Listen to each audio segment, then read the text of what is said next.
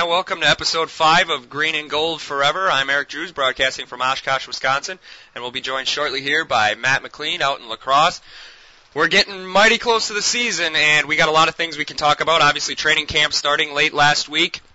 We got Packers Family Night coming up in just a few days, and then the preseason begins, and we actually get to watch them play sorta real games. But right now, let's go out to La Crosse, and we'll bring in Matt here. And Matt, in honor of the newest Packers Hall of Fame inductee, say Mike Holmgren correctly. Mike Holmgren. Oh, see, is that really hard? Because even people introducing him or talking about him on his own Hall of Fame special were saying Holmgren or Holmgren, and I don't understand why nobody could say that name. Yeah, and somebody who I know who's like the biggest Packer fan I know, they still said Mike Holmgren constantly, and it drives me insane. I feel bad for the guy, but I guess he's probably heard it so many times at this point he doesn't even care. It's really not even a difficult name. I don't get where it came from. No, I don't either. Those people probably say aminals, too. Okay, let's talk about a few of the things about training camp. We're not going to go in-depth into training camp. Obviously, we both have day jobs. We're not scouts. But we'll address some of the things that have been some of the hot-button issues in the first few days of camp. And obviously one of the big ones has to be Charlie Pepra being cut and Woodson spending a lot of time at safety in early parts of camp. We speculated on this, as has many other people earlier in the offseason, and thought that this seemed kind of a natural fit for Charles Woodson, and it almost seems like a necessity now that Charlie Pepra's been cut, which we both discussed Pepra extensively in other episodes and thought that he had struggled a lot at times last year, but I have to say I was somewhat surprised by him getting released this early in camp. Matt, what was your reaction? Yeah, I was completely surprised. Like you said, we had kind of mentioned that we thought this might be the year that Charles Woodson finally moves back to safety with a little bit of a drop-off in production last year, but just the depth that he provides, he's not the kind of guy who's going to complain if he's coming off the bench and still probably getting decent minutes at safety. And it's not like he was getting paid a ton. So, I mean, it was a little surprising. I guess we don't know what kind of shape he came into camp in. Maybe there's, factors that we don't know about, but it was definitely surprising.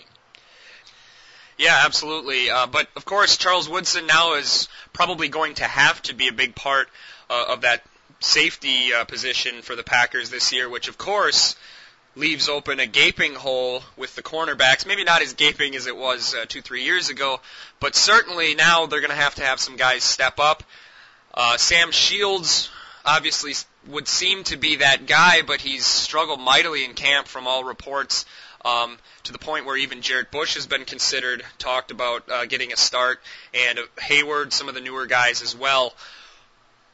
I hope that they can find somebody on that other side of the field to cover. Otherwise, Charles Woodson at safety is going to do nothing if they're continually picking on one guy.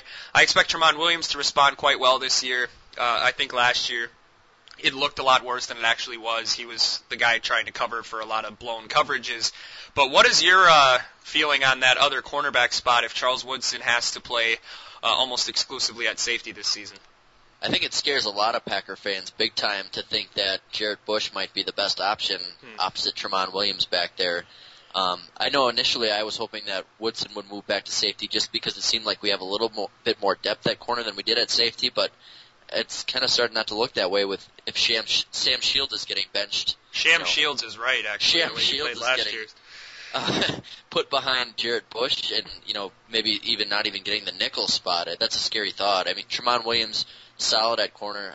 That part's secured, but that other spot is pretty scary thought that we don't really know what we're going to have, and hopefully, I know they keep saying that they have a lot of depth there, a lot of good young players, but somebody's got to step up and have a big year. Otherwise, that's going to be a really big problem spot for this defense. I really like Jarrett Bush. I think he's a really good special teams player, and I'm not one of these people who wants to just completely fry the guy all the time. But he's been on the team, 5-6 seasons now? At least he's been playing significant time at nickel and dime since 2007, and he never gets better. He just seems like he has no idea what to do once the ball is coming towards him, it's from what I've noticed. I don't know. I can't imagine that they will start the regular season with Jarrett Bush as a starting cornerback. I don't understand how this defense can be any better than they were last year if there's that easy of a target to exploit in the passing game. And one of the nice things about camp at this point is somebody's going to be releasing somebody good that people don't expect to be released. Now the Packers aren't generally a team that goes out and gets those guys as much as we want them to sometimes. And generally those guys, if they sign on somewhere else, they generally don't have too much success either. Again, and usually teams like New England who release these guys do it for a reason, but we got to get some depth there. If these young guys don't show up and aren't ready to play immediately, like Hayward, they're going to be in big trouble. Yeah, we'll have to see. You got to trust Ted, but I mean, you got to hope this defense gets better because look at the Packers in the Aaron Rodgers era. They have had the two best offenses in terms of scoring points in the history of the Green Bay Packers have occurred in the last 3 years. 2009, one and done. 2011, one and done. They need a good defense if they're going to do anything, and that's no knock on Aaron Rodgers or the offense. You can't be on top of your game every single week for 5 months. It's just not reasonable.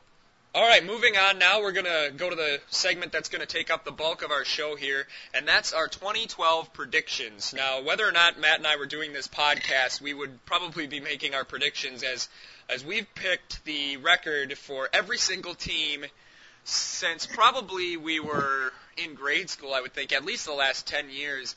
We'll always make our predictions for not only our division standings, but also the playoffs, and then we see if we're correct. I don't think I've ever been correct with my Super Bowl pick, quite honestly. I think maybe once. I think I picked the Patriots in 2003. Might have been the only time, but we're going to go into that right now, and let's go division by division, Matt, and let's save the best for last, I guess, for the Green Bay Packers. Let's start with the AFC, and let's start with the AFC North. Now, obviously, that division has had 3 teams, believe it or not, rotating as champions for since the division has existed, actually.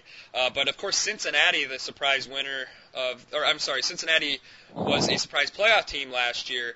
Baltimore, the winner last year of the division, and Pittsburgh also making the playoffs. So, looked like a very strong division in 2011, although Pittsburgh, due to injury, and Cincinnati, due to, I guess, inexperience, kind of faltered towards the end of the season. Baltimore was a Wisconsin Badger Lee Evans drop away from Super Bowl 46. So, Matt, I guess I'll let you start. AFC North, what do you think is going to happen there in 2012? All right, well, I think we probably both have the same prediction as far as the last team in the division, Cleveland. I don't think they have much of a chance at probably even winning more than 5 games. Pretty weak. I think especially if Brandon Weeden starts at quarterback, that's going to be probably a pretty rough season for them. So I have them at 4, and I actually have Pittsburgh at 3. Okay. I know in a past episode I picked them as my team to kind of have a slump this year, and I still feel that way, and they still don't have Mike Wallace signed. They lost some defensive players over the offseason. The run game is bad. Mendenhall is still hurt. And otherwise, I believe Isaac Redman's going to be the regular starter, at least starting the season. I guess I don't think they're getting better. I think that defense is getting old. I think Roethlisberger's a great quarterback, but I think this is a season where they probably end around 7-9 or 8-8, somewhere around there. I just don't see it. And this division as a whole, I think has been one of the stronger ones in the NFL the last few years, and I'm kind of not getting that feeling from it this year, I guess, personally. I have the Bengals at 2, and again, I'm not even completely sold on that either. I think Dalton's a good young quarterback, and A.J. Green was spectacular last year. That defense is pretty solid, I think good enough to get them to maybe 9-7, 10-6. And then I have Baltimore winning the division probably maybe 11-5, 10-6, somewhere around there. Okay, the main thing I agree with you there is I think the whole division is getting weaker. Cleveland, I have in last place. I actually picked them to go 6-10. I think they'll be a little bit better, but they have a lot of really good young talent on defense, so I think they'll be in a lot of games considering how bad the AFC is. When did that happen? I mean, not to sidetrack, but didn't it seem like the NFC stunk for like 10 years, and now all of a sudden it seems like the NFC has about 12 teams that could win the AFC? Yeah, I was thinking the same thing when I was going through my playoff predictions before, and we'll get more to that later, but I was thinking about how if any of these teams that I have in my NFC playoffs were in the AFC, I'd probably have them going to the Super Bowl. I'm not sold on really anybody in the AFC right now, but I mean, we'll get more to that, but I completely agree with you there. Yeah. So I think Cleveland's got some winnable games, so I picked them as 6-10. Here's where I greatly differ. I'm picking the typical Cincinnati playoff follow-up. I think they're going to go 6-10 as well. Marvin Lewis has never been able to show that he can make his teams do it 2 straight years. When nobody's paying attention to him, they sneak up on a lot of people, but same thing has happened on all 3 of his playoff teams. They start out red hot. People are starting to think, wow, the Bengals are a good team. They could do something in the playoffs. Obviously, this was the weakest of the 3 that he's taken to the playoffs. I think they're going to fall a lot. And then I think Baltimore, even though I picked them to be kind of my weaker team, the AFC is just so weak. I can't see how they don't win 10 games. I don't think they'll win more than 10. And I actually think Pittsburgh is going to win the division. They're just one of those teams that every time I want to get rid of them, they come back and surprise me. And now I think they're going to be 10-6 too, so I guess you could flip-flop those. I just say Pittsburgh for some reason I think is going to win the division at 10-6, tied with Baltimore. Honestly, I thought before the injuries that they could have made that New York Giants run in the playoffs last year before everybody on their team seemingly got hurt 3 weeks before the playoffs. So I'm going to go Pittsburgh 10-6, Baltimore 10-6, Cincinnati 6-10, Cleveland 6-10. Okay, let's go to the AFC South now. This division certainly looks different from what you're used to the AFC South looking like. Last year's champions were the Houston Texans. They played Baltimore very tough, won a playoff game for the first time in franchise history. You had the Tennessee Titans, who under Matt Hasselbeck mostly was off and on throughout the year, and then you have Indianapolis now with Andrew Luck, and then you have the Jacksonville Jaguars. So I guess I'll go first for this one. I kind of gave it away with the way I introed this. I think the last place team I think is going to be Jacksonville. I think they're going to be 5-11. Got a new regime in there. Maurice Jones-Drew is unhappy, which seems to be all the time. Their quarterback situation is horrible, but their defense always seems to be okay, and their division is pretty weak. So I'll say they win 5 games. Also at 5-11, I'll put the Indianapolis Colts. I think they'll be able to win some games with Andrew Luck. I would be surprised if Luck isn't decent right away. It seems to be that the college quarterbacks nowadays are very prepared to play in the NFL. It's almost more of a shock if those very early first-round quarterback picks don't contribute right out the chute. I have Tennessee going at 7-9. They want to get rid of Hasselbeck, but he played somewhat decent last year, so I would say they're going to have kind of a quarterback problem, but I still think they're good enough to beat up on Indy and Jacksonville and some of the other weaker teams in the AFC, so I have them going 7-9, and then I have Houston comfortably winning the division with an 11-5 record. Really good offense. With them, it's another deal where I don't see how they don't win this division with that defense and with that offense, but all their key guys, even already in training camp. Andre Johnson is banged up a little bit.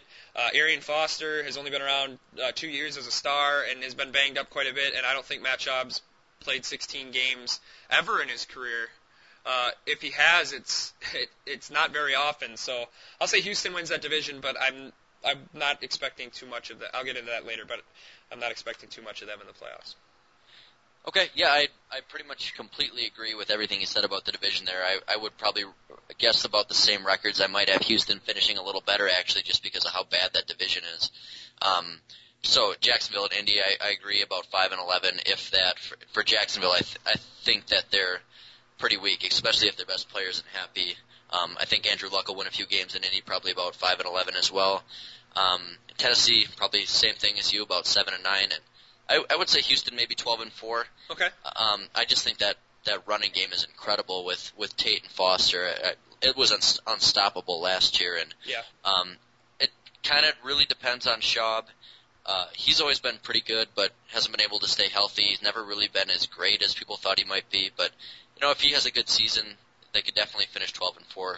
I worry a little bit about them losing Mario Williams, but I think the rest of that defense is so good, and I think some of those young guys are really going to step up this year. So I would, pick them to comfortably win that division by at least 4 or 5 games. Mm-hmm.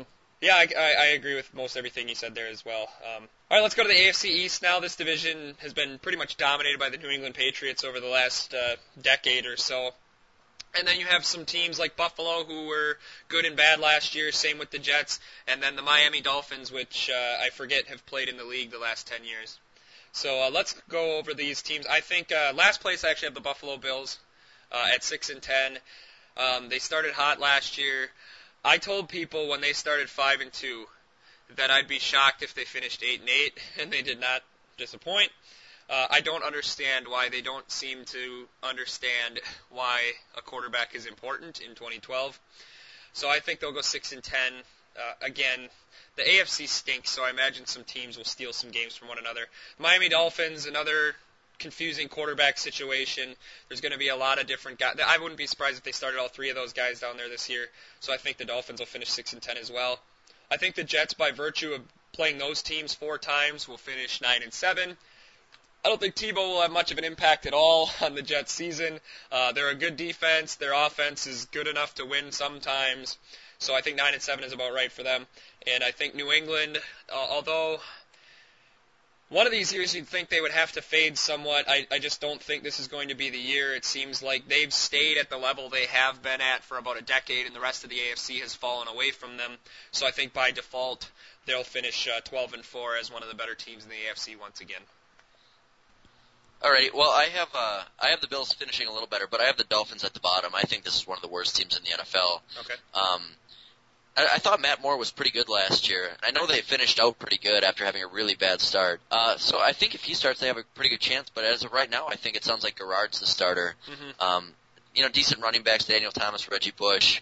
But I don't know any receivers besides, Devon Bess? Yeah.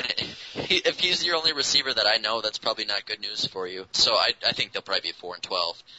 I have the Bills around 8-8. I think they're a lot better than you gave them credit for. I think they have more offensive talent than you gave them credit for. Mm-hmm. If Fred Jackson stays healthy, you have C.J. Spiller, Stevie Johnson, and the big question mark is Fitzgerald. And they tried to invest in the quarterback position by giving him that contract, but unfortunately it seems, and I think all of us kind of thought when they gave it to him, it seemed kind of premature. He had a few good weeks and finishing out the season pretty poorly.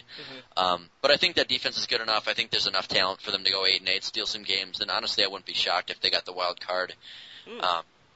But my next spot I have the Jets. I think they'll probably finish around 10-6 just because the weakness around the AFC, that defense is still good. I think Sanchez will have a little bit of a bounce back year this year with the extra pressure behind him, and I agree, I don't think Tebow has hardly any effect on the outcome, of any of their games really, unless Sanchez gets hurt. I thought he was a good signing because I feel like he fits that team well in terms of their defense. You saw what happened with the Broncos last year. Mm-hmm. Their offense wouldn't score, their defense would keep them alive, and then, he'd score late, which this is the kind of defense that could do that. So, yeah. If anybody can handle having a ball control or a time control quarterback like that just makes plays towards the end of games, it's the Jets. And then I have the Pats finishing first. I agree. It seems like one of these years they're going to fade. Brady's getting older. This defense is always bad. I don't know who their starting running back is anymore. Maybe Stephen Ridley, I think, possibly. I'm not sold on anything besides Brady, but he's been enough to get them, the best record in the AFC countless times, take them to the Super Bowl. So I'm not going to count them out yet either. So I'll say Patriots 12-4. Yeah, it looks like we're pretty much on line there. Obviously, our opinions on the Bills change a little bit, but let's go to the last division in the AFC, rightfully so, being the AFC West, which about 10 years ago was one of the better divisions in all of football. Certainly not the case anymore. Last place I have, actually who I picked to be the worst team in the AFC this year, is the Kansas City Chiefs. I just have no confidence in this team. I know they went to the playoffs a couple years ago and then got demolished. A lot of their guys got hurt last year, I understand that. But trying to get all those guys acclimated again, their 3 of their 4 biggest offensive weapons are coming off major injuries. And Castle just never been that impressed with him. You could do worse, but you could certainly do a lot better. So I have them going 4-12, believe it or not.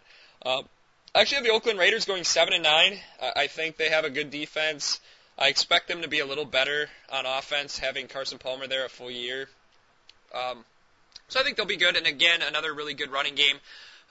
Darren McFadden was banged up a little bit last year, so I think they'll be able to beat up on some of the lesser teams in the AFC and threaten a playoff push, but I think they'll fade away in the end. San Diego, I think, will go 9-7. Pretty much their MO these days. They're good enough to beat the worst teams, not good enough to beat the best teams, so I think they'll go 9-7. And I actually think the Denver Broncos are going to repeat as division champions with Peyton Manning with a 9-7 record. I still think that defense is really good, and I think if they were able to win with Tim Tebow, even with the Peyton Manning that hasn't been in the system and is banged up, I don't see how they don't win enough games to win that division. I pretty much agree with where you had everybody, except I'm going to swap Oakland and Kansas City. I think Carson Palmer has shown that he's probably not going to get better at this point in time. They lose some players. They don't have Osmo anymore. Obviously, he played for Philadelphia last year.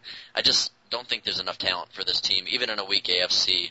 They'll probably pick off a couple of wins, but not good enough to beat anybody substantial. And so I have Kansas City. They're almost the exact same thing as the Buffalo Bills to me. Same team, one good receiver, a good running game, and a quarterback that is good at best, but you don't quite know what you're going to get out of him, and some talent on defense. So I wouldn't be shocked if they go maybe 9-7, but I also wouldn't be shocked if they go 6-10. So yeah. I would say they're probably about middle of the road, 7-9, 8-8. Same thing for San Diego, 9-7. Same thing you said. They're good enough to beat bad teams, not good enough to beat anybody decent. And Denver, I have winning as well. If Peyton's healthy, I think they're good enough. That defense looked good, other than the divisional round last year. And I think if he plays, anywhere near how he used to play, they should be able to win this division pretty easily. But I wouldn't be shocked if anybody won this division out of this, just because it seems so weak. So these teams could completely swap around, and I wouldn't be shocked. But I think Denver probably has a slight edge at this point. Yeah, I agree with that last sentiment you said too. Really, even as bad as I said Kansas City was, that division just is weird. You get a few injuries here and there, and it totally could invert of what I said it would be. All right, and now let's go to the NFC, the older of the two conferences, the established conference. Let's start in the always fun NFC West. You got San Francisco, who was a fumbly kick returner away from going to the Super Bowl last year. Believe it or not, as weird as it sounds, the AFC or the NFC West has had a lot of playoff success for how bad they've got the reputation of being in the regular season. Arizona, Seattle have both been to the Super Bowl since the realignment. The Rams made it the year before, and of course were a really good team in 2003, been in the playoffs other time as well, and then San Francisco made it to the overtime in the NFC Championship game last year. So as much fun as people have making fun of the NFC West, they tend to put their money where their mouth is come crunch time. With that being said, I'll start with my fourth place team, the St. Louis Rams, who won as many games the last 5 years as the Green Bay Packers won in 2011, which is pretty embarrassing. They now have Jeff Fisher, which I really like Jeff Fisher, but I always thought he was somewhat overrated in Tennessee. He gets this reputation like he's like Bill Cowher or something, when in actuality Jeff Fisher was in Tennessee for 16 seasons, got him to one Super Bowl, a couple good years here and there, but really spent the last 5-6 years with everybody calling him a great coach and his team's underperforming. I'll say Seattle will go 8-8.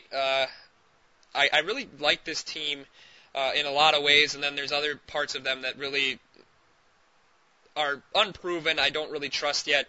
The quarterback position, I would like to see Matt Flynn win the job, but I don't know exactly what's going to happen out there yet, but I think Seattle could finish 8-8.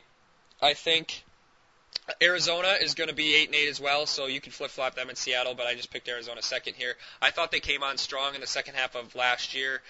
If they could look at what they did, they can score points somewhat. I think they're a scrappy team. I can't really describe why I think they'll go 8-8, but Ken Wisenhunt's a lot better coach than I thought he would be, and so I think Arizona is going to do okay in that division. And despite me being very skeptical of how good San Francisco was last year, I think they were a good team. I think they had a really good defense. I don't think they were as good as their record, but I still see them going 11-5 and winning this division pretty easily. Okay, yeah, and I agree. I think St. Louis is easily the bottom feeder in this division here. I could see a little bit of a bounce back. Maybe Bradford plays a little better, but they're just not good enough. This defense is bad. Jackson's getting old. Really no receiving depth. So I would say maybe 3-13, 4-12. And the next three I kind of had a hard time with here. I know in our previous episode I picked Seattle as kind of my dark horse this year, but I'm kind of backing off that a little bit just because Marshawn Lynch arrested for another DUI. I'm assuming he's going to be suspended for at least a few games, considering he's a multiple-time offender. Yeah.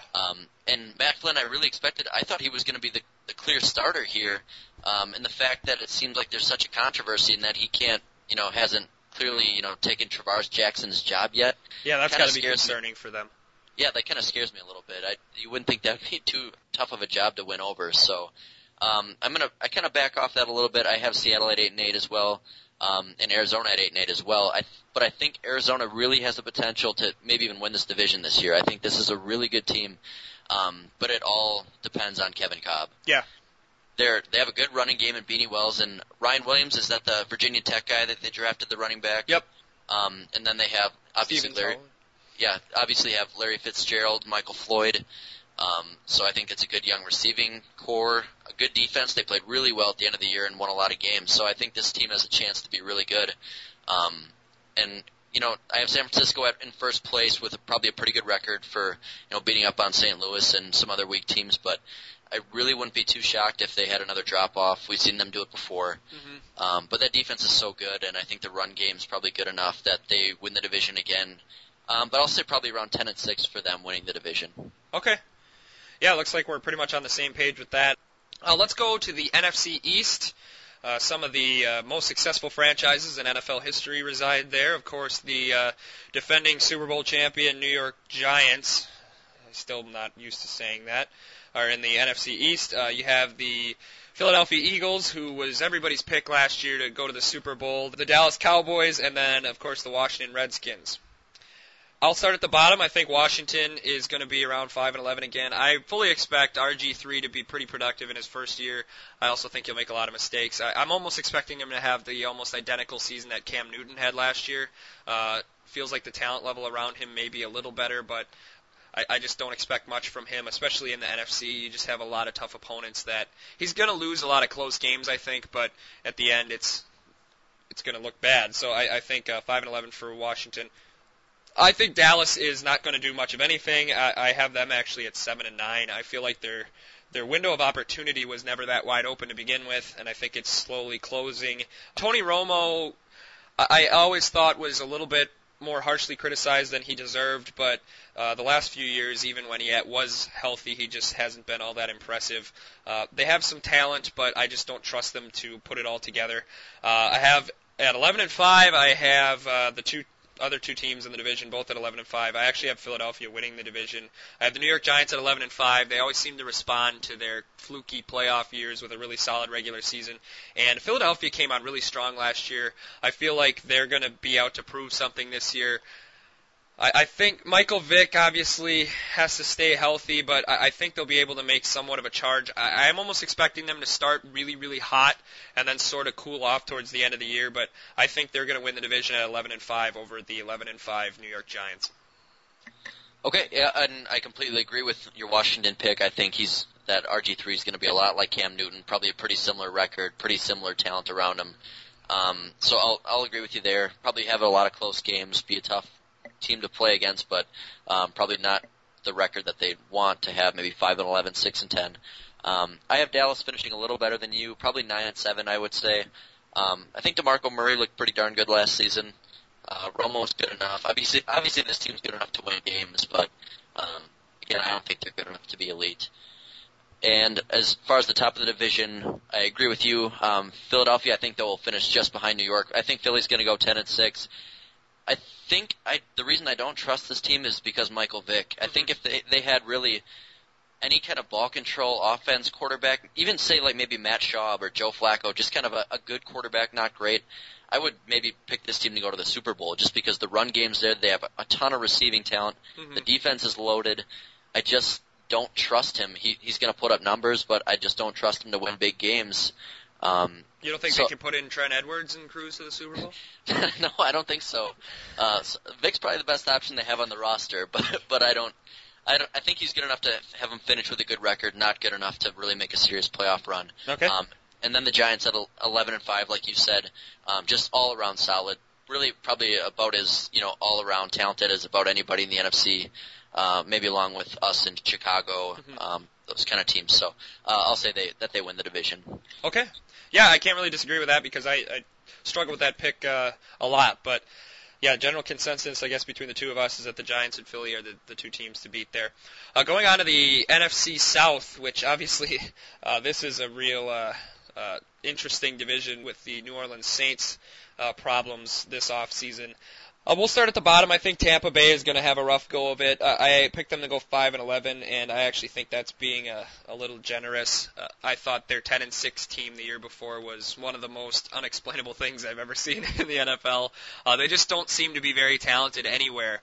They got some guys that are okay and on a week-to-week occasion can do some things, but they just don't seem to be good enough at any particular position to really threaten the other teams in that division. So I have them at 5-11.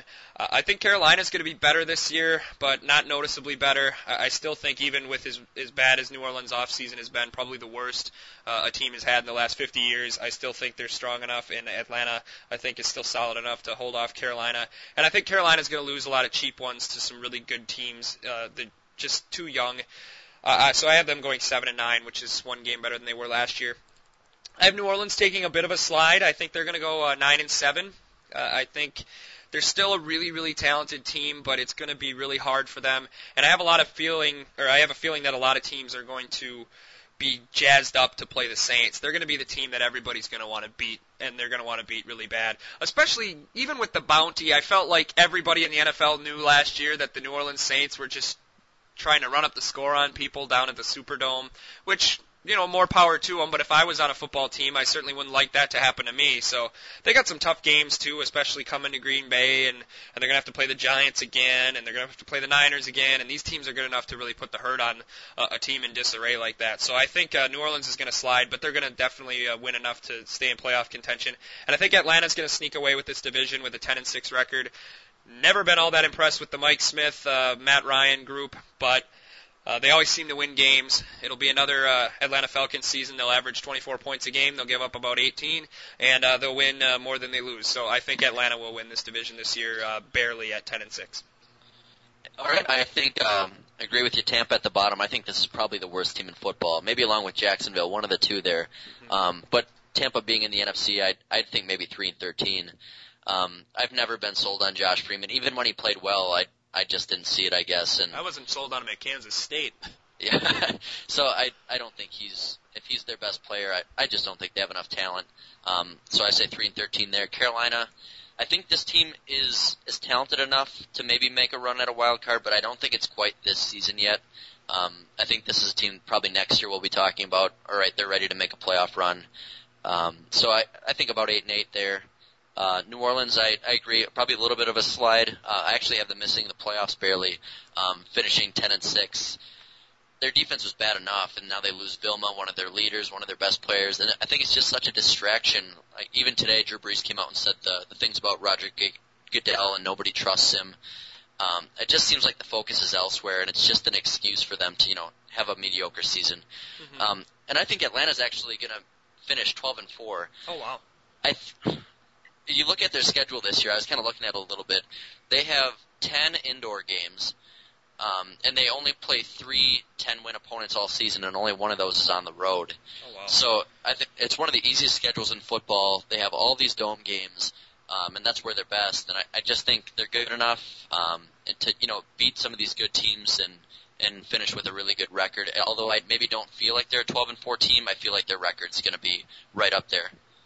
Okay, yeah, I can see that. Those are some good arguments. I didn't realize they had that many indoor games, but all right, and now to the main event, the division that contains our Green Bay Packers. Let's start at the bottom. No surprises here. The Minnesota Vikings. At least they got their stadium done, so they got that to hang their hat on. But I don't see many bright days ahead for the Minnesota Vikings. Adrian Peterson coming off a big injury, and he's had some problems this offseason as well, hasn't he?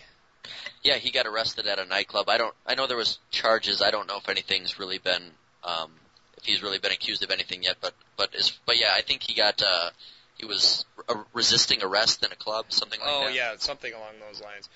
Well, anyway, that's not good news for your best player on the team. So I have a Minnesota going about 5-11. I feel that's a little high. I always tend to pick teams a little bit more conservatively, but I wouldn't be surprised if they went 3-13. I wouldn't be surprised if they went 6-10, but I don't think they'll they'll lose double digits, I'm pretty sure of. This is where we might differ a little bit. I picked Detroit to be third, only at 9-7. I felt last year they were a bit of a fraud, starting 5-0, finishing 6-5 in their last 11 games. I really think this team is good and young, but I just don't feel they can hold it together, especially being a second-place team. They're going to have some tough games this year. And especially when they have two other teams that are very good in that division, I'm not sure Detroit can stay in it the whole season. Even in the off season, when anybody remarks about them, they just seem like the dude in the tap-out shirt standing by the bar, and you're just waiting for them to blow up. And when you got a 4-month grind, I just don't think that spells good things for Detroit. They'll be in the mix, but I don't think they're going to make the step that some people seem to expect. This actually was a lot harder for me than I thought it would be, trying to pick who would win this division.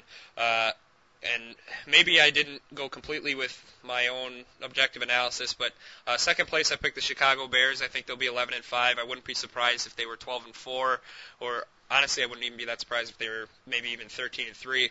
I think this team is really, really good this year. Jay Cutler obviously coming back from an injury, but he was playing red hot last year. The whole team was playing red hot. When Jay Cutler got hurt, or right before he got hurt, they were the team that I was worried was going to come in and beat the Packers in the playoffs. I really didn't expect it to happen from the Giants, but the Bears I was scared to death of. They have Matt Forte, they have Michael Bush, they have Brandon Marshall. Even without all Michael Bush and Brandon Marshall last year, they were scoring a lot of points. I still think that defense is young enough to bully some teams. Julius Peppers, when he is on, he might be the best defensive lineman in the NFL, maybe even the best defensive player. So I think the Bears will be 11-5, and I think the Green Bay Packers will still win the division. Their defense at times scares me to death, but I just think their schedule's pretty easy relatively for the talent they have. I just think they're going to score, if their guys can stay healthy, their core guys, I just think they're going to score too many points for most teams in football, and I actually picked them to have the best record in the league this year with 13-3. So I think the Packers will be the 1 seed once again. And I completely agree with you on most of these here. Minnesota at the bottom, I would say probably about 4-12. Move along here. Detroit, I completely agree. I don't think this team has the mental fortitude or even the intelligence. I mean, you look at what's happened this offseason. It's like, you got to be kidding me. These guys are getting arrested, multiple times for the same thing, making millions of dollars and getting arrested for, a DUI twice. It just doesn't make sense to me, and this defense isn't good enough. The defensive line might be good, but we've yet to really see that come together with their young players, and Fairley's been in trouble constantly. The only two players I like on this team really are Stafford and Johnson, and I don't know if that's quite enough to get you to the playoffs again. Yeah. Chicago, I keep hearing all offseason how this is the best team in the NFC, and I keep being like, are you kidding me? Like, what about the Packers? And I keep hearing about how deep they are, but I guess this offensive line is pretty poor. And the defense is just, I'm not completely sold. Peppers is good. Urlacher's getting older. Briggs is getting older. I don't really know too many of their secondary guys. I don't think it's one of the top 5 defenses anymore, and I think they'll be good. The Brandon Marshall signing scares me a lot as a Packer fan. Yeah. I think this offense is going to be really dynamic, but I guess we'll have to see how the offensive line plays. In my opinion, they could be really good if that offensive line comes together, but I think that's the key. So I'll say maybe 10-6 for them. Okay. And 13-3 for the Packers. Completely agree. I wouldn't be surprised if they went 14-2. One of the best overall teams in the NFL. The defense, I think, will be better. We'll see what happens in the secondary, but otherwise, I think they're good enough to kind of pull off again what they were last year. I definitely don't think they're any worse than they were last year. I don't know necessarily if that means they'll go 15-1 again, but I think they're right where they were last year. Yeah, I agree. That's a good point about saying that a lot of people are worried about the defense, but their defense was the worst defense of all time last year, and they went 15-1. So I wouldn't say they're going to go better than that. Obviously, we had a comment from Caleb on Facebook when we put that out there earlier today, and he said, I'm just going to go out and say it, 19-0.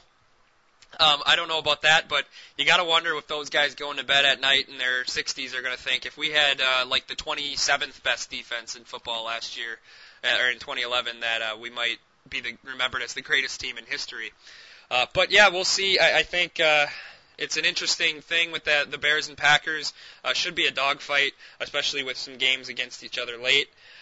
Let's go to the playoffs real quick. I know this has been really long, but we like talking about this stuff, and hopefully you like listening to it somewhat. Let's go with the AFC playoffs first. My 1 seed is New England. My 2 seed is Houston. Those are the byes. My 3 seed will be Pittsburgh. 4 seed is Denver. The 4-seeded Denver Broncos will host the Baltimore Ravens in the wild card round, and the Pittsburgh Steelers will host the San Diego Chargers. So the teams barely missing the playoffs in the AFC are the New York Jets and the Tennessee Titans and I guess the Oakland Raiders. But the New York Jets is the main one. I have Baltimore beating Denver in the first round. I have the Steelers beating San Diego. Then I have Pittsburgh and Houston. I actually have Pittsburgh beating Houston. So I have a lot more faith in Pittsburgh for some reason than you do. I have New England beating the Ravens. And then Pittsburgh has never fared well against New England.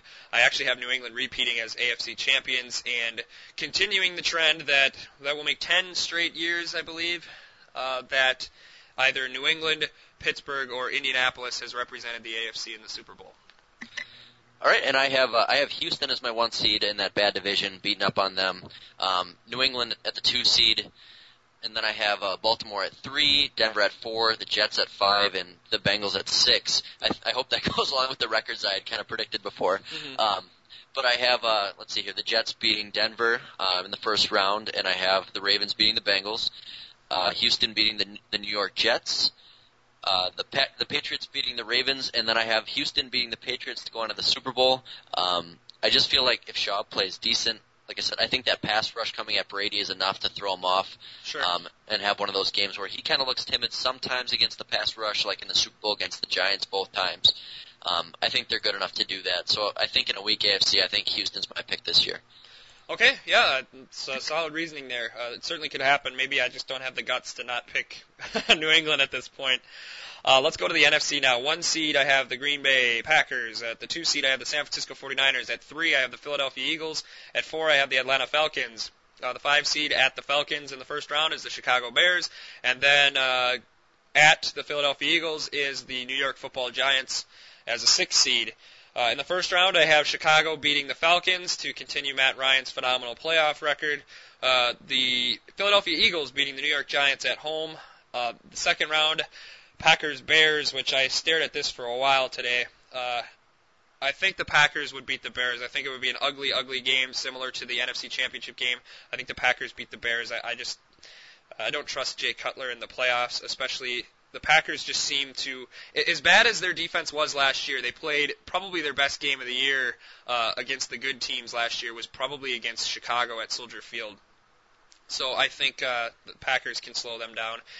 And I think the Philadelphia Eagles actually are going to beat the San Francisco 49ers out in Candlestick. And then in the NFC Championship game, Packers-Eagles. If this actually happens, I am going to probably not sleep that week because this matchup scares me to death. Of all the games in 2010, I'm still somewhat shocked that the Green Bay Packers actually won in Lincoln Financial Field. This time it will be at Lambeau, so I think the Green Bay Packers move on to Super Bowl 47. All right, and I have Packers at 1. I have Falcons at 2. 49ers at 3. Giants at 4, winning the East. Bears at 5. Eagles at 6. So I have New Orleans just barely missing the playoffs. I have Eagles over 49ers in the first matchup, and Bears over Giants in the wild card round as well. I have Falcons over Bears, which this was a tough one for me. I just think it's about time the Falcons make a step. I think they take out the Bears there. And I have the Packers-Eagles here. So the same thing you said, this was a tough one for me. And mostly because that 2010 wildcard game was a tough one. I feel like the Eagles are better now. Maybe we aren't quite as deep. But I still am going to pick the Packers here to win that game in Lambeau is one of the big reasons there. And then I have Packers over Falcons in the NFC Championship game. So that lands me with Packers in Houston. Tough one here, but I think the Packers would pull it out in the Super Bowl then over Houston. Okay, I didn't share my Super Bowl pick of Packers, Patriots. I had a rematch of Super Bowl 31. The Super Bowl that it feels like has almost happened 3 or 4 times in the last 5 years. So I think here it finally does. Very conservative pick, obviously. Yeah, go out on a limb and pick Packers-Patriots as the Super Bowl. This matchup, again, scares me. I feel like Tom Brady would torch our defense quite easily, but I don't think their defense would have a prayer against our offense. I think the Packers win that game. So call us homers, I guess, but we both picked the Packers to win the Super Bowl. I can't say I would bet a lot of money on it, but I feel like if they play up to their potential, if all things equal, if every team in the NFL stays healthy and they all play up to their potential, the Packers are the best team, is basically what I'm saying. I agree there, and I haven't seen a whole lot of the national sports guys' picks, but I agree. I think they're the most complete, maybe not the most complete, but at least the most talented team, and I think the defense will turn it around a little bit. I'm not completely sold on them winning the Super Bowl, but to me, it's who else really? Who else do I feel comfortable saying is going to win the Super Bowl? And to me, they're far and away the best team. So there could be injuries, things could happen. This defense could be even worse than last year, God forbid. But I just think that they are the best team. So, like I said, who else is going to take it? And I really think that they're going to win another one this year. Well, I certainly hope we're both right. It's one of those things. It might be the hardest trophy to capture in professional sports. We'll see. Hopefully the Packers can put it all together and make it number 14 for Titletown. So that's our very in-depth predictions of what we expect in 2012. We reserve the right to change our mind if somebody gets hurt in training camp later this week or any week in the preseason. Okay, after this, we're going to do our What If segment, which we actually had submitted to us by a Facebook user. And it's what if the Green Bay Packers would have won Super Bowl 32? So we'll get to that in just a moment.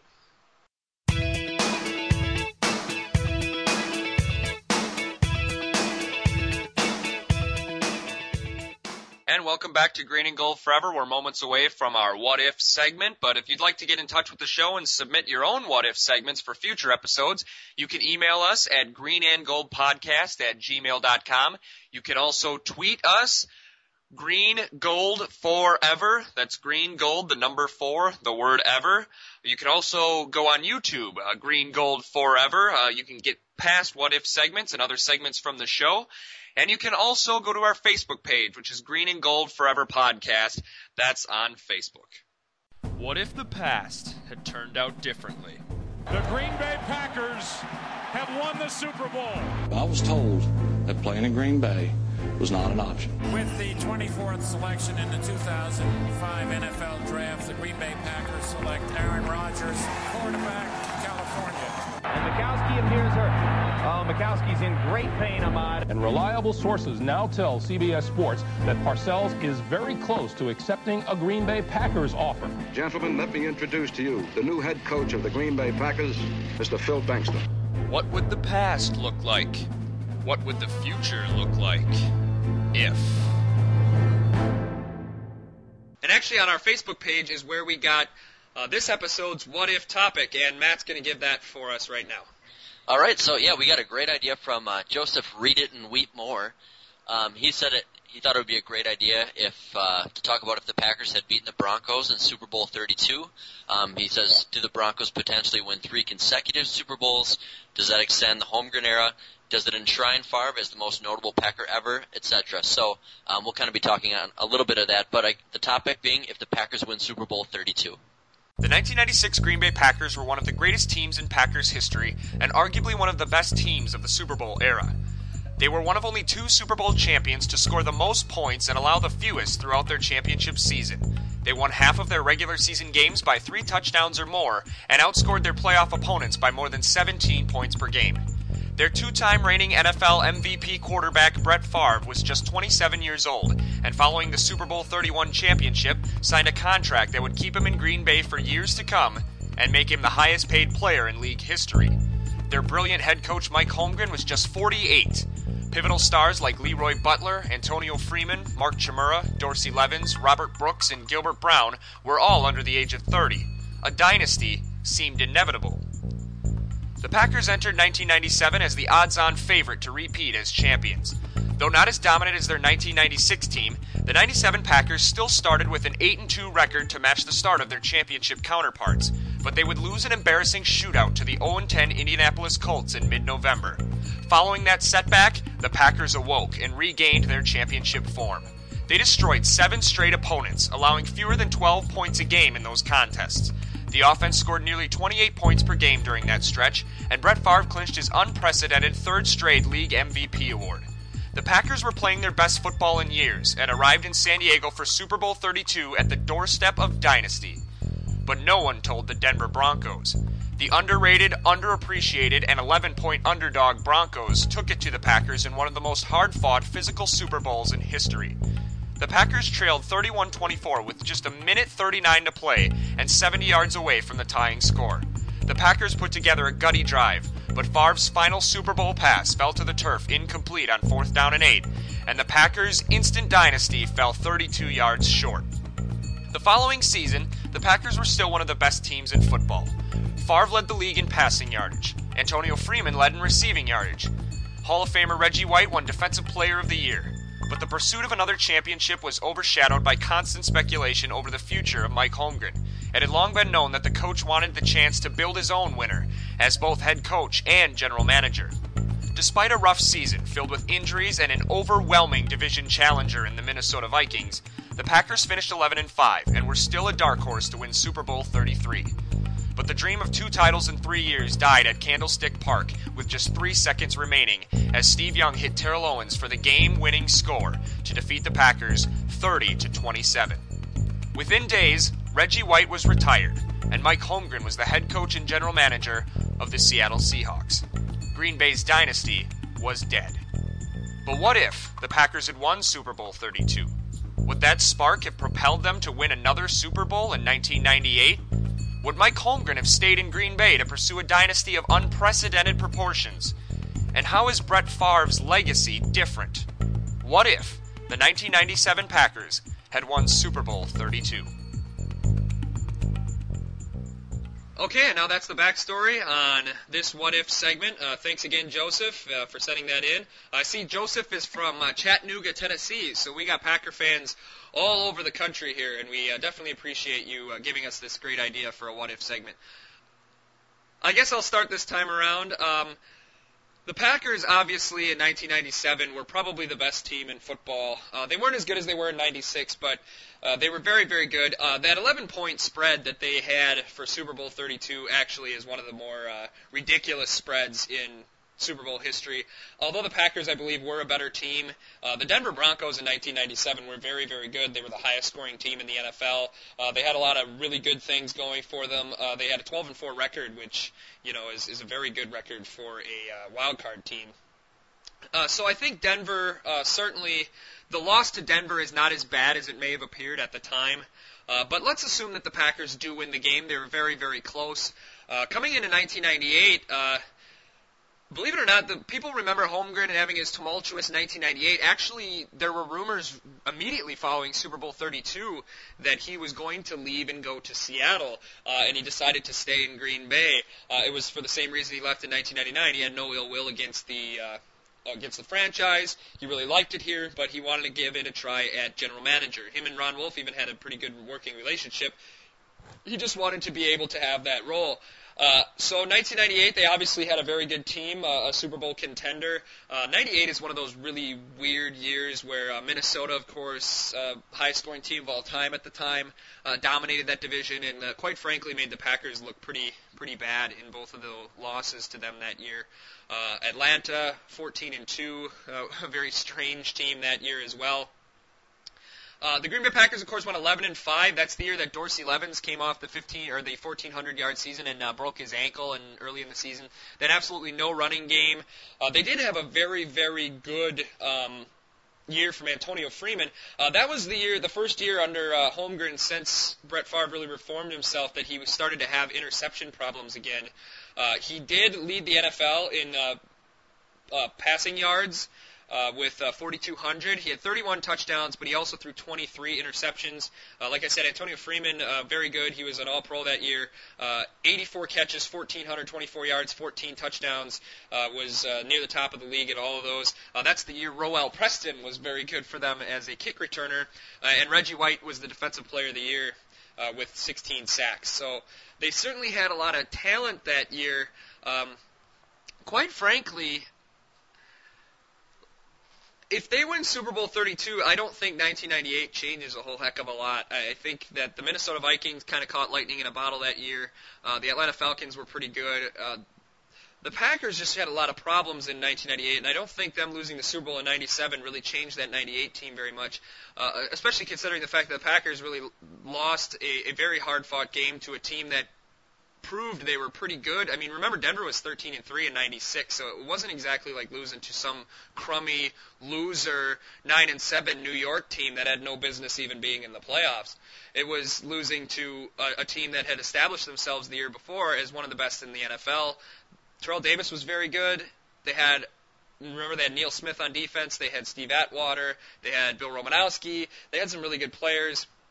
So I think that the Packers losing wasn't seen as this horrible thing that kept big-time free agents away or really destroyed their confidence all that much. I honestly think that 1998 goes the same whether or not the Packers are the defending Super Bowl champions or not. And I think Mike Holmgren would have left. Let's say they win the Super Bowl. Maybe they win back-to-back. I still think Holmgren leaves after 1998. I still think Favre has a lot of the same problems going forward. I don't see the team changing all that much. So, honestly, I think if the Packers win Super Bowl 32, it's certainly more fun for Packer fans.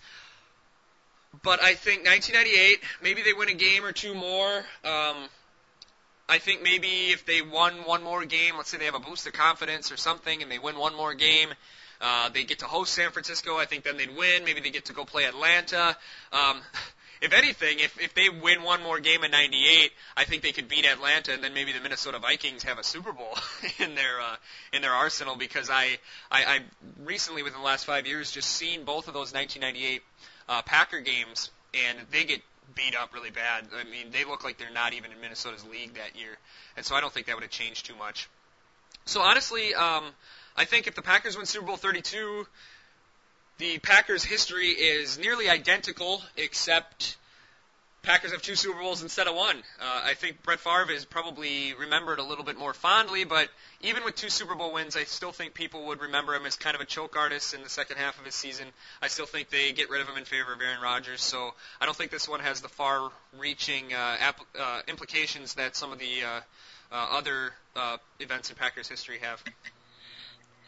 Yeah, and I hate to do this for the sake of a debate, but I agree with pretty much everything you said. That's pretty much everything that I was thinking coming into it. I think Holmgren leaves either way. Winning 2 Super Bowls or winning 1 Super Bowl probably doesn't make too much of a difference if after the 98 season we get knocked out. He just wanted to be a general manager, and we weren't going to let him do that. I know that Ron Wolf retired a year after that, and I was reading some reports today that if they would have known that, they would have really liked to offer Holmgren the GM spot there too, but they didn't. Mm-hmm. But so I don't think winning a Super Bowl there really changes anything. I don't think they would have kicked Ron Wolf out to let Holmgren be the GM if they didn't know Wolf was planning on retiring or moving on. So, I think I agree. We look back on that Super Bowl now, and it doesn't seem like as big of an upset as it did then. That Denver team was extremely talented, and maybe even more talented than the '97 Packers team was. Mm-hmm. When you look back on some of the Hall of Famers or some of the great players that they had. So they win the Super Bowl there, like you said. Packer fans are happy that we have 5 Super Bowls now instead of 4. The Favre era is probably looked back on maybe a little better just because he won that extra ring. Mm-hmm. But in terms of his overall career, it probably doesn't change a whole lot. I think things really turn out pretty much the same, like you said. I think Holmgren still goes. I think the Packers are pretty much right where they are today, other than, maybe we're a little happier that it happened this way because, like you said, maybe the Vikings would have ended up, winning a Super Bowl if we ended up, maybe finishing a game or so better the next year. But I agree. I think this is one, I think it's a great topic because we haven't really talked about this time period, but I really don't think that, other than us having an extra Super Bowl ring, it makes a huge difference in where we are now. So obviously having that extra ring at the time is a huge difference in Packer history. Mm-hmm. But in terms of the follow-up and what happened afterwards, I don't think it has too much of an effect. Yeah, and I guess maybe for the sake of just kind of spicing this up a little bit, let's just say, for instance, that Ron Wolf decides to call it a career after winning back-to-back Super Bowls. And they do offer the job to Mike Holmgren. and he does become the GM. How do you think that changes the Packers' future? I don't think that would have happened, honestly. I think Ron Wolf really wanted to stay. He probably wanted to see if he could win a third, but let's say he does retire and they give Holmgren the job, and so he never goes to Seattle. He stays in Green Bay. How do you think that affects the Green Bay Packers going forward if Mike Holmgren is here long term beyond 1998? Okay. Well, obviously, I mean, the draft's probably completely changed, which is impossible to speculate on, who Holmgren would have taken instead. Yeah. In those couple of years. So maybe it changes a little bit there. I think Brett's development, I want to say that he maybe keeps developing a little bit better and doesn't throw as many picks as he did the next few seasons, but we saw in 98 it kind of started to happen with Holmgren. So, it's hard to say exactly how long Mike would have been around for after that. I mean, you look at what he's done since. He was in Seattle and he left there, and now he's in Cleveland.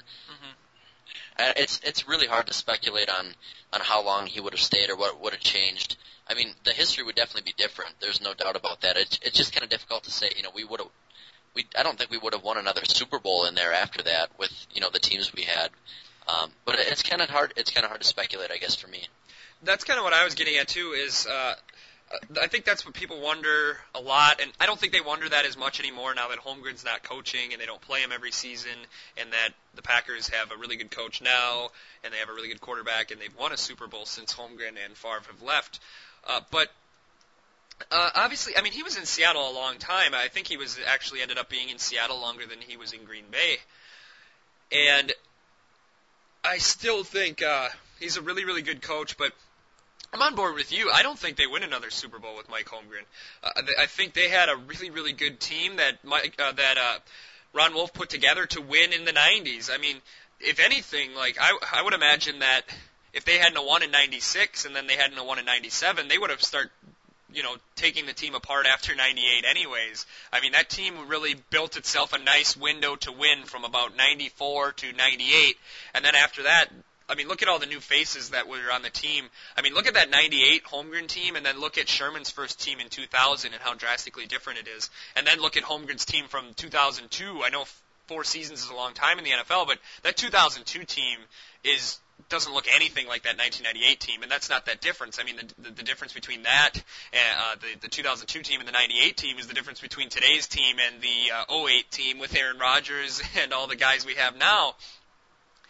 So I really think that either way, Holmgren would have had to rebuild the team. I don't think it would have been drastically different. I can't imagine as far as his picks being much worse than Mike Sherman's, and like I said, I think Mike Sherman's a pretty good coach. I think Holmgren's a better coach. So I think, honestly, I think their playoff history is pretty darn similar. And you look at what he did with Seattle, I think the Packers are there every year. Maybe they make it in 99. Maybe they make it in 2000. Maybe they have a 49ers-like run of making the playoffs every year, but I really don't think they seriously challenge to win the Super Bowl many other times with Holmgren as the head coach. So I guess there's our what-if topic for this week. Thanks, Joseph. Read 'em and weep more. I guess it would have been nice to see the Denver Broncos weep a little bit there, but I think either way it would have been a better night on January 25th, 1998 if the Green Bay Packers would have won. But I think the subsequent days and years wouldn't have been much different. Maybe I'd be a more positive Packer fan. I think that might have been when my cynicism was born, staring at that TV screen with John Elway on people's shoulders, 31-24 with a high shot of Qualcomm Stadium is pretty much burned in my brain as the first time when I realized that football isn't always fun, having been a fan of pretty much a constant upgrowth streak from about late 94 when I started watching through Super Bowl 32. So maybe that's the big change. Maybe I'd be sitting here thinking the Packers were going to win every single game every single year, but maybe that Super Bowl 32 is to blame for my cynicism. Is that how you see it, Matt? No, I think you'd probably still be about the same. We've had enough heartbreak since then that you'd probably be right where you're at now. Yeah, that's true. I mean, I had my fair share of chances after that. But thanks again for the topic, and we would love to get more topics from all of you out there for what-if segments. This is probably my favorite part of the show each week. I love to talk Packers history, and Matt does too, obviously. So hopefully you guys can send us some more great ideas like Joseph in Chattanooga did. So that wraps it up for episode 5 of Green and Gold Forever. And we'll try to get to you really soon here, maybe next week after Packers Family Night. But once the games start with the preseason, we are going to try to do an episode every single week that you can hear on either Monday or Tuesday. And hopefully you'll join us for those and get some of our comments. Hopefully we can bring back the rant room then. Obviously, if you've heard us allude to from time to time, I can be a little animated after games, so I'll try to tone it down a little bit, but we might have some more interesting things to say when we have a product that we can analyze every week. So look for us coming up soon here, and hopefully next time we can start talking some fantasy football as well. Me and Matt are going to play. Of course, last year I trounced him in the divisional round of our playoffs, and he's real mad at me for it, and he's going to try to get back at me. But we hope to see you then. The season is almost here, just a couple weeks till preseason, and hopefully a week or so, and we'll talk to you again. Take care, everyone.